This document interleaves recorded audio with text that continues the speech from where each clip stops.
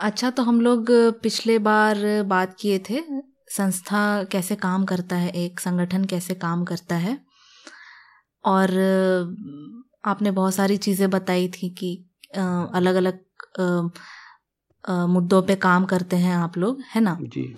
तो इसमें अभी बताइए कि इस संगठन में पढ़े लिखे लोगों का क्या योगदान रहा है अभी तक, और ये क्या योगदान अभी आता है। अब किस तरीके के पढ़े लिखे लोगों की बात कर रहे हैं? संगठन से जो जुड़े हुए लोग हैं उनकी, जैसे कि या गांव में जो जी, लोग हैं? जैसे कि जी जी जी, जैसे संगठन में तो लोग हैं ही, जो ज़्यादातर मजदूर लोग हैं, है ना, उनका संगठन है।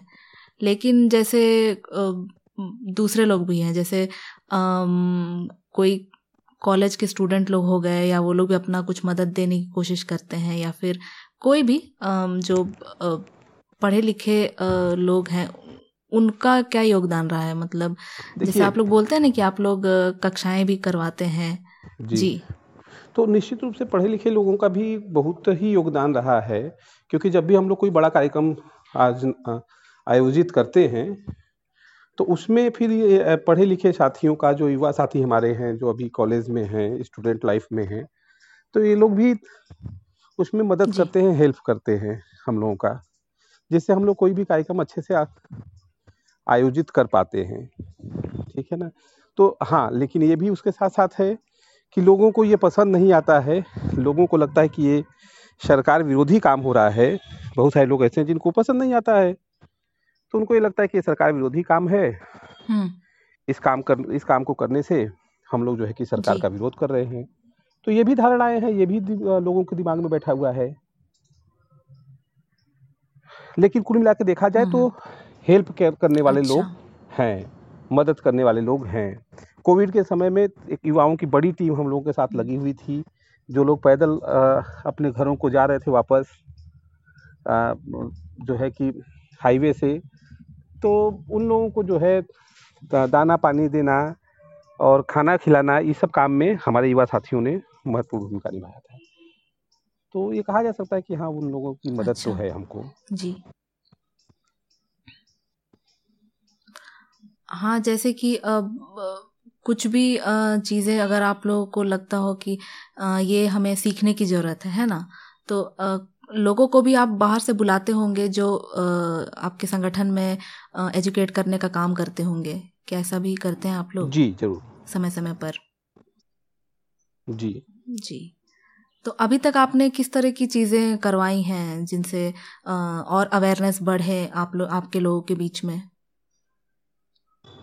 देखिए, एक तो हमने कोशिश ये किया कि जो हमारे साथ सामुदायिक नेतृत्वकर्ता साथी हैं, उनका लीडरशिप पहले, उनका जागरूकता, उनको जो है कि खुद में इतना सक्षम बनाना कि ताकि वो जाके गाँव में दूसरे साथियों के साथ अवेयरनेस का काम कर सके, बातचीत कर सके।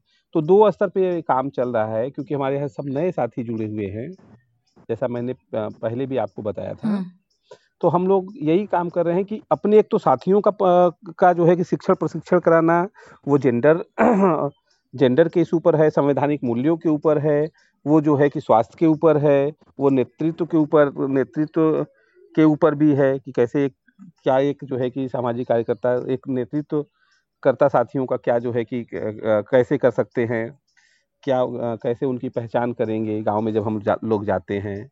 उसके अलावा जो है कि देश में जो अलग अलग मुद्दे हैं उस पे भी बातचीत हम लोग करते हैं। उसके अलावा हम लोग ये भी बातचीत करते हैं कि जो कानून है वो कानूनों का कैसे ठीक से क्रियान्वयन नहीं हो पा रहा है, तो उसमें हम लोग क्या हस्तक्षेप कर सकते हैं। तो इस तरीके का शिक्षण प्रशिक्षण हम लोग समय समय पर हम्म आयोजित करते रहते हैं, ताकि जो है कि एक तो साथियों का भी उस पर समझ बढ़े, पर जो हमारे गांव-गांव में जो साथी हैं, सक्रिय साथी हैं, उनका भी जो है कि हम लोग समझ बढ़ाने के लिए इस तरीके का उपयोग कार्यक्रमों का जो है कि कार्यक्रमों को आयोजित करते रहते हैं। उसके अलावा हम लोग साल में 1 या 2 जगह जाने का भी काम करते हैं, जहाँ की ऐसे जगहों पर, ऐसे संगठनों के यहाँ जहाँ की बहुत पहले से काम हो रहा है और बहुत बेहतर काम हो रहा है। जैसे हम लोग बिहार में गए थे, जन जागरण शक्ति संगठन करके एक बड़ा संगठन है मजदूरों का, बिहार में, तो वहाँ हम लोग गए थे अपने साथियों को लेकर। तो वहाँ से आने के बाद भी लोगों को की समझ बढ़ी और उत्साह के साथ लोगों ने काम करना शुरू किया। उसके बाद हम लोग गए थे सीतापुर में भी जाने से आपको पता है, सीतापुर में एक संगठित किसान मजदूर संगठन काफ़ी सशक्त संगठन है मनरेगा मजदूरों का और संगठित मजदूरों का। तो वहाँ भी हम लोग गए और वहाँ भी जाने से बहुत बड़ा लाभ हुआ लोगों को कि कैसे मजदूर वहाँ पर आते हैं, रात भर भी रुक के धरना प्रदर्शन वो लोग करते रहते हैं अपनी मांगों को लेकर, और बिना जीते वो वापस नहीं जाते हैं। फिर उसके बाद हम लोग अभी इस साल की बात करें तो अभी हम लोग गए थे सितंबर में, अभी गए नर्मदा बचाओ आंदोलन, जहाँ पिछले 37 सालों से एक पुनर्वास को लेकर आंदोलन छिड़ा हुआ है। तो उस आंदोलन को भी देखने समझने हम लोग गए। तो इस तरीके का कार्यक्रम हम लोग समय समय पर आयोजित करते हैं जिससे कि एक समझ बढ़ सके। और जो हमने कहा था आपसे कि हम लोग व्यवस्था परिवर्तन की बात करते हैं, तो हमारा जो व्यवस्था परिवर्तन का जो पूरा संघर्ष है, उस संघर्ष को आगे बढ़ाने में ये जो है शिक्षण प्रशिक्षण हम लोगों को जो है कि कहीं ना कहीं मददगार साबित हो। जी जी। तो आप लोग इतना अलग अलग कार्यक्रम कराते हैं जिससे आपके संगठन के लोग नई नई चीज़ें सीखते हैं और एक दूसरे से बातचीत कैसे करना है, अपनी वक्तव्य कैसे प्रस्तुत करना है, इन सब चीज़ों को भी सीखते होंगे। आपने जिस तरह से बताया कि आप लोग स्वास्थ्य को लेके काम करते हैं, तो महिला स्वास्थ्य को लेके कितना सुविधाएं दी जाती हैं, जैसे काम के दौरान कितनी सुविधाएं महिलाओं को दी जाती हैं जो आप लोगों के साथ जुड़ी हुई हैं? देखिए, एक तो ये है कि स्वास्थ्य पर काम करने का हमने जब आपको बताया तो हम लोग अवेयरनेस का काम करते हैं, ठीक है, कि पीरियड के समय किस तरीके से, हाँ, क्योंकि क्या है कि मैंने पहले बताया था कि 10 में 7 लोग एनीमिक हैं। तो एनीमिया से कैसे बचा जा सकता है, कैसे अपना खान पान आपका ठीक किया जा सकता है, खान पान से एनीमिया को ठीक किया जा सकता है, इन सारे विषयों में हम लोग जो है कि उनको अवेयर करते हैं, उनको जागरूक करते हैं। दूसरा है कि पीरियड के समय ढेर सारी समस्याएं गांव की महिलाओं को होती हैं, क्योंकि वो सैनिटरी पैड यूज नहीं करती हैं, वो कोई भी कपड़ा अपना इस्तेमाल करती हैं जबकि उनको पीरियड का समय होता है। तो हम लोग उनको ये कि किस तरीके से पीरियड के समय में कपड़ा इस्तेमाल करना चाहिए, किस तरीके से साफ़ सफाई रखना चाहिए, ये सारी चीज़ों को हम लोग उनको के प्रति हम लोग उनको अवेयर करते हैं, जागरूक करते हैं, कैसे उनका खान पान जो है कि कैसा होना चाहिए। तो ये सब सारी चीज़ों के बारे में हम लोग उनको बताते हैं। हमारी तरफ से कोई उस तरीके का जो है कि उनको नहीं दिया जाता है। कभी कभी हम लोग अगर कहीं से कुछ साथी ऐसे हैं जिनसे हम लोग हाथ जब फैलाते हैं तो लोग थोड़ी मदद करते हैं फाइनेंशियल, तो हम लोग निश्चित रूप से उनको सैनिटरी पैड वगैरह या आयरन की गोली इस तरीके का कुछ दे पाते हैं।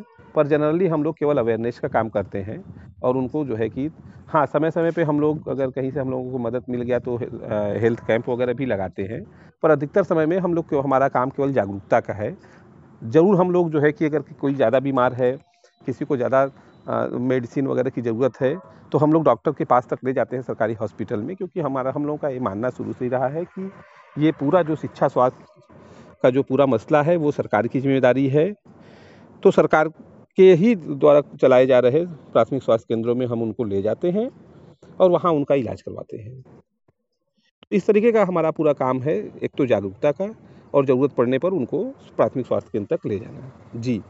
तो आप लोगों ने कभी ऐसा कुछ सोचा है भविष्य के लिए कि अवेयरनेस के साथ आप लोग किस तरीके से सुविधाएं भी अगर दी जाएं, इन पर भी क्या आप लोग चर्चा करते हैं कि अगर भविष्य में इस तरह का हम लोग कुछ कर पाए आप लोग? तो हाँ जी, चर्चा करने का ऐसा है कि अभी हम लोगों की बातचीत चल रही है। इस समय ये जो पूरा सीजन है, भयंकर तरीके से लोगों के घरों में आजकल डेंगू का प्रकोप फैला हुआ है। डेंगू फैला हुआ है, नहीं तो लोगों के यहाँ वायरल फीवर फैला हुआ है। अब हमारे पास अगर उस तरीके की कोई सुविधा होती, हमारे पास कोई जो है कि संसाधन होते, तो हम लोग तो गांव-गांव में स्वास्थ्य कैंप लगाते, डॉक्टर को बैठाते और उनका इलाज करवाते, ये करते। पर हम वो नहीं कर पा रहे हैं क्योंकि हमारे पास सुविधा की कमी है। गवर्नमेंट को भी हम इतना वो नहीं कर पा रहे हैं, इतना प्रेशराइज नहीं कर पा रहे हैं, क्योंकि आज जब भी 4 लोग निकलने की बात होती है, 4 लोग घरों से निकलते हैं तो ये जो सरकार है पुलिस के बल पर चल रही है, तो ये जो है कि लोगों को घरों में बैठाने का काम कर रही है। और तो अगर हम लोगों को कहीं से मदद मिल जाए, कहीं से सपोर्ट मिल जाता, तो हम लोग इस तरीके का वो निश्चित रूप से मेडिकल कैंप, हेल्थ कैंप लगाते और लोगों को लाभ पहुंचाने का काम करते। क्योंकि जिन मजदूर साथियों के साथ हम लोग काम करते हैं, उनके घरों का ज़्यादातर आमदनी का बड़ा हिस्सा दवा में खर्च होता है। तो ये बहुत बड़ा एक काम है, बहुत है जो किया जाना है, जिस पे सरकार ज़्यादा ध्यान नहीं दे रही है। और जिस तरीके से हम लोगों ने देखा कि कोविड के दौरान घरों में लोग मरने को बाध्य हुए, लोग ज़मीन बेच के, गहना बेच के दवाई करने को बाध्य हुए, उसी तरीके का माहौल आज भी बना हुआ है पूरे पूर्वांचल में। लोग हाहाकार मचा हुआ है, हॉस्पिटलों में जगह नहीं है, इवन प्राइवेट हॉस्पिटलों में जगह नहीं है। सरकार अपना देव दीपावली और दीपावली मनाने में व्यस्त है। तो क्या ही कहा जा सकता है उसके बारे में। जी जी, क्योंकि आप लोग काम कर रहे हैं, जब तक आपको एक बाहरी सपोर्ट नहीं मिलेगा, बाहरी लोगों की तरफ से मदद नहीं मिलेगा, तो चीज़ों को भी आगे बढ़ाने में मुश्किल होती है। ये तो एक बात है। जी संगठन में आप लोग जब जेंडर को लेके जागरूकता फैलाने का काम करते हैं, किस तरीके से लोग जागरूक हो जाएं इस मुद्दे को लेके, तो अब अभी तक आपके संगठन ने कौन कौन सी गतिविधियों को कराया है, या किस तरह की गतिविधि आप लोग कराते हैं? देखिए, 2 तरीके का मामला है इसमें। एक तो ये है कि हम हमेशा से ही मानते हैं कि अगर जो काम हम अपने जीवन में व्यवहार में अपने लाते हैं, वहीं दूसरों को अगर बताएँ तो ज़्यादा बेहतर होता है। उससे कई बार लोग सीखते भी हैं। तो हमने सबसे पहले जेंडर की जो बात है, वो अपने ऑफ़िस पे ही, अपने कार्यालय में ही लागू करने का काम किया हुआ है। हमारे यहाँ जो कार्यकर्ता साथी हैं, ख़ास तौर से जो ग्रामीण क्षेत्रों में जो जाते हैं, ग्रासरूट वर्कर्स हैं, साथी हैं, उसमें जो है कि हम लोग 7 लोग हैं, 7 में 5 महिलाएँ हैं, हम 2 लोग हैं। और कभी ऐसा नहीं हुआ हम लोगों में कि ये महिला हैं तो ये काम यही करेंगी, हम पुरुष हैं तो हम ही ये काम कर सकते हैं, ये काम ये नहीं कर सकती हैं। जैसे खाना बनाने की भी बात हुई, कभी-कभी ऑफ़िस पे खाना भी बनता है, और कभी-कभी जो है कि कुछ सामान भी खरीदने जाना होता है, बातचीत रखना होता है, कहीं दूसरी मीटिंगों में जाना होता है, तो उस संदर्भ में मैं बात कर रहा हूँ। ठीक वहीं हम लोग अपने जो साथी हम लोगों से जुड़े हुए हैं, जो संगठन से जुड़े हुए साथी हैं, उनके साथ भी हम लोग इसी फ़ॉर्मूले को लेकर काम करते हैं। कभी हम लोग ये करने की कोशिश नहीं करते हैं कि आप महिला हैं, आप तो इतना ही कर पाएँगी, इसके अलावा आपके काम नहीं है। आप मतलब एक महिला होने के नाते आपका खाना बनाना और इस तरीके की ज़िम्मेदारी आपके ज़िम्मे है।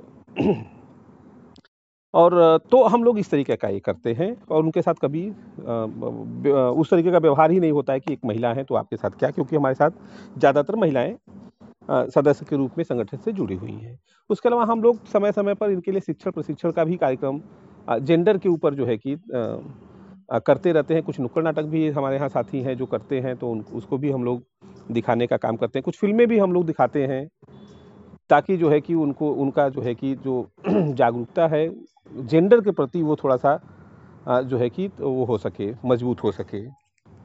वो उनकी समझ उसके प्रति बढ़ सके। नहीं तो एक महिला का मानना होता है कि हमेशा से कि लड़की हमारी है, तो लड़की को जो है कि घर में ही रहना चाहिए, क्योंकि लड़की को बाहर निकलने से इज़्ज़त खतरे में पड़ जाएगा।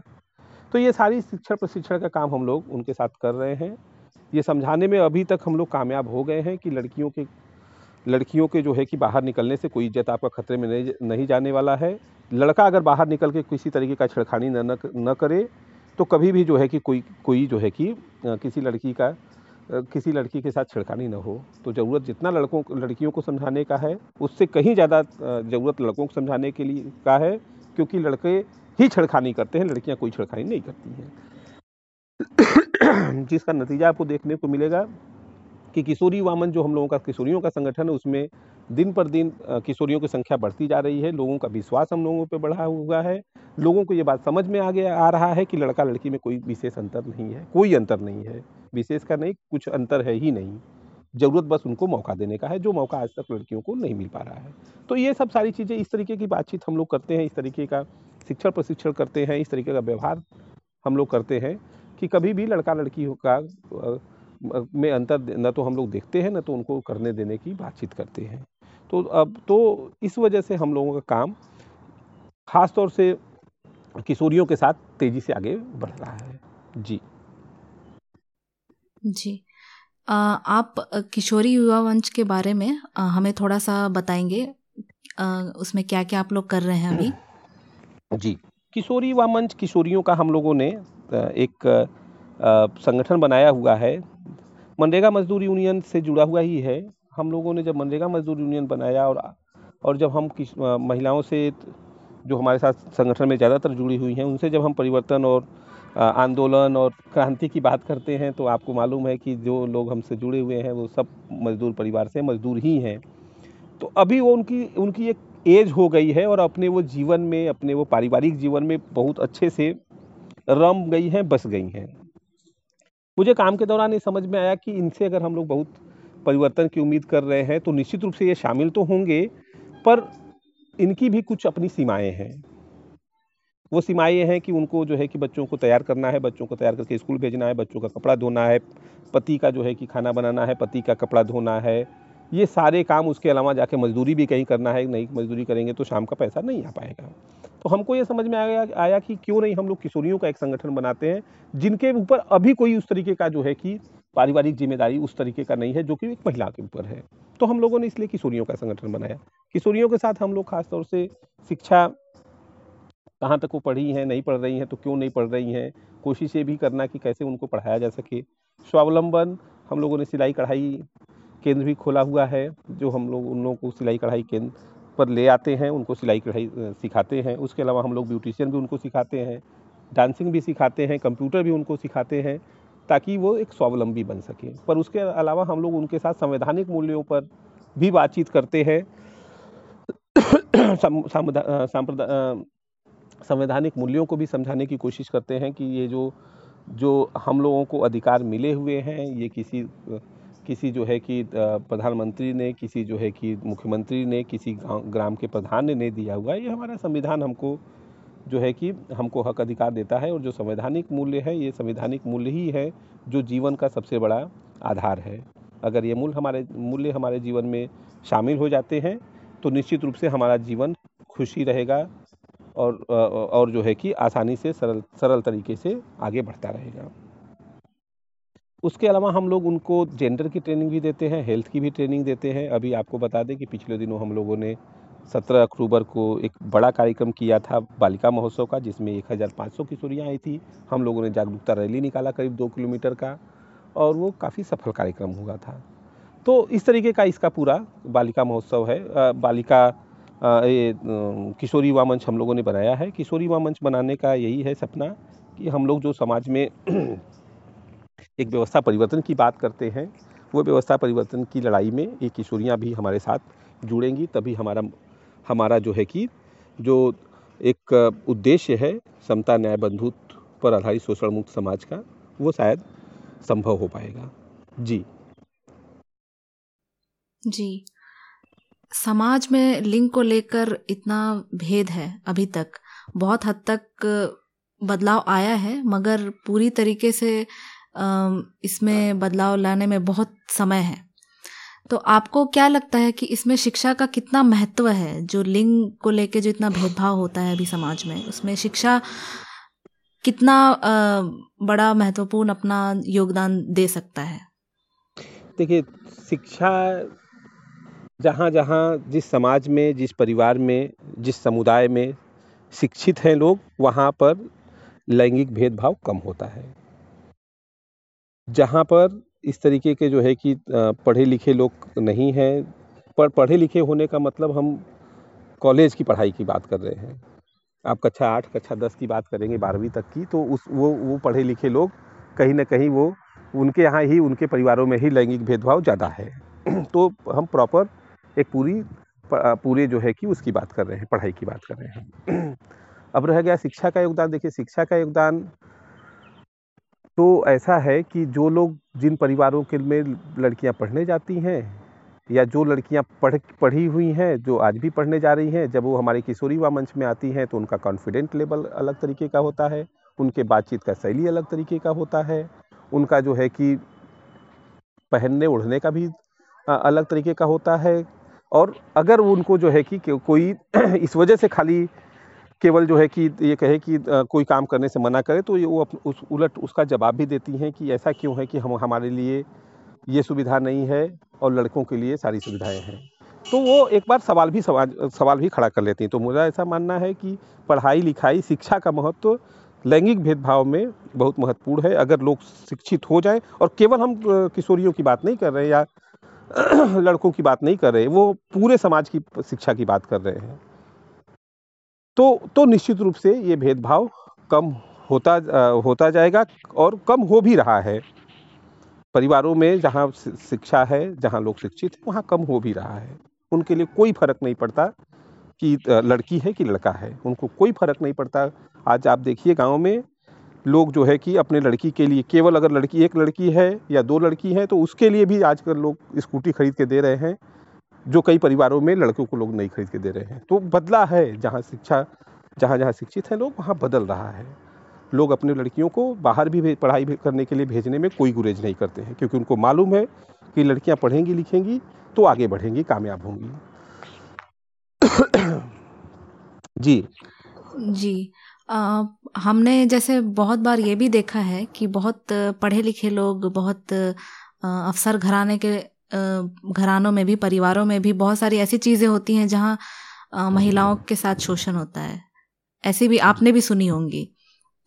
तो आपको क्या लगता है, शिक्षा तो वहाँ भी है, लोग शिक्षित हैं, लेकिन ऐसा क्या होता है कि जो समाज का जो पुराना ढांचा है उसको ही लेके चल रहे होते हैं? जी हाँ, बिल्कुल सही कर रही हैं कि ये भी एक सच ही है समाज का कि जहाँ ज़्यादा शिक्षा है, वहाँ जो है कि वहाँ भी इस तरीके की चीज़ें हो रही हैं, बल्कि वहाँ ज़्यादा भी हो रही कहीं कहीं।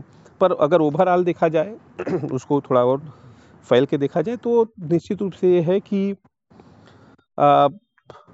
कम हुआ है। मतलब मैं जहाँ तक देख रहा हूँ अपने क्षेत्र की बात, तो वहाँ कम हुआ है, लेकिन एकदम ख़त्म हो गया है ऐसा भी नहीं है। आपका जो सवाल है वो बिल्कुल जायज़ सवाल है। पढ़े लिखे समुदायों में ज़्यादा हो रहा है, क्योंकि वहाँ लोग अपने घर में ही बैठे हुए हैं।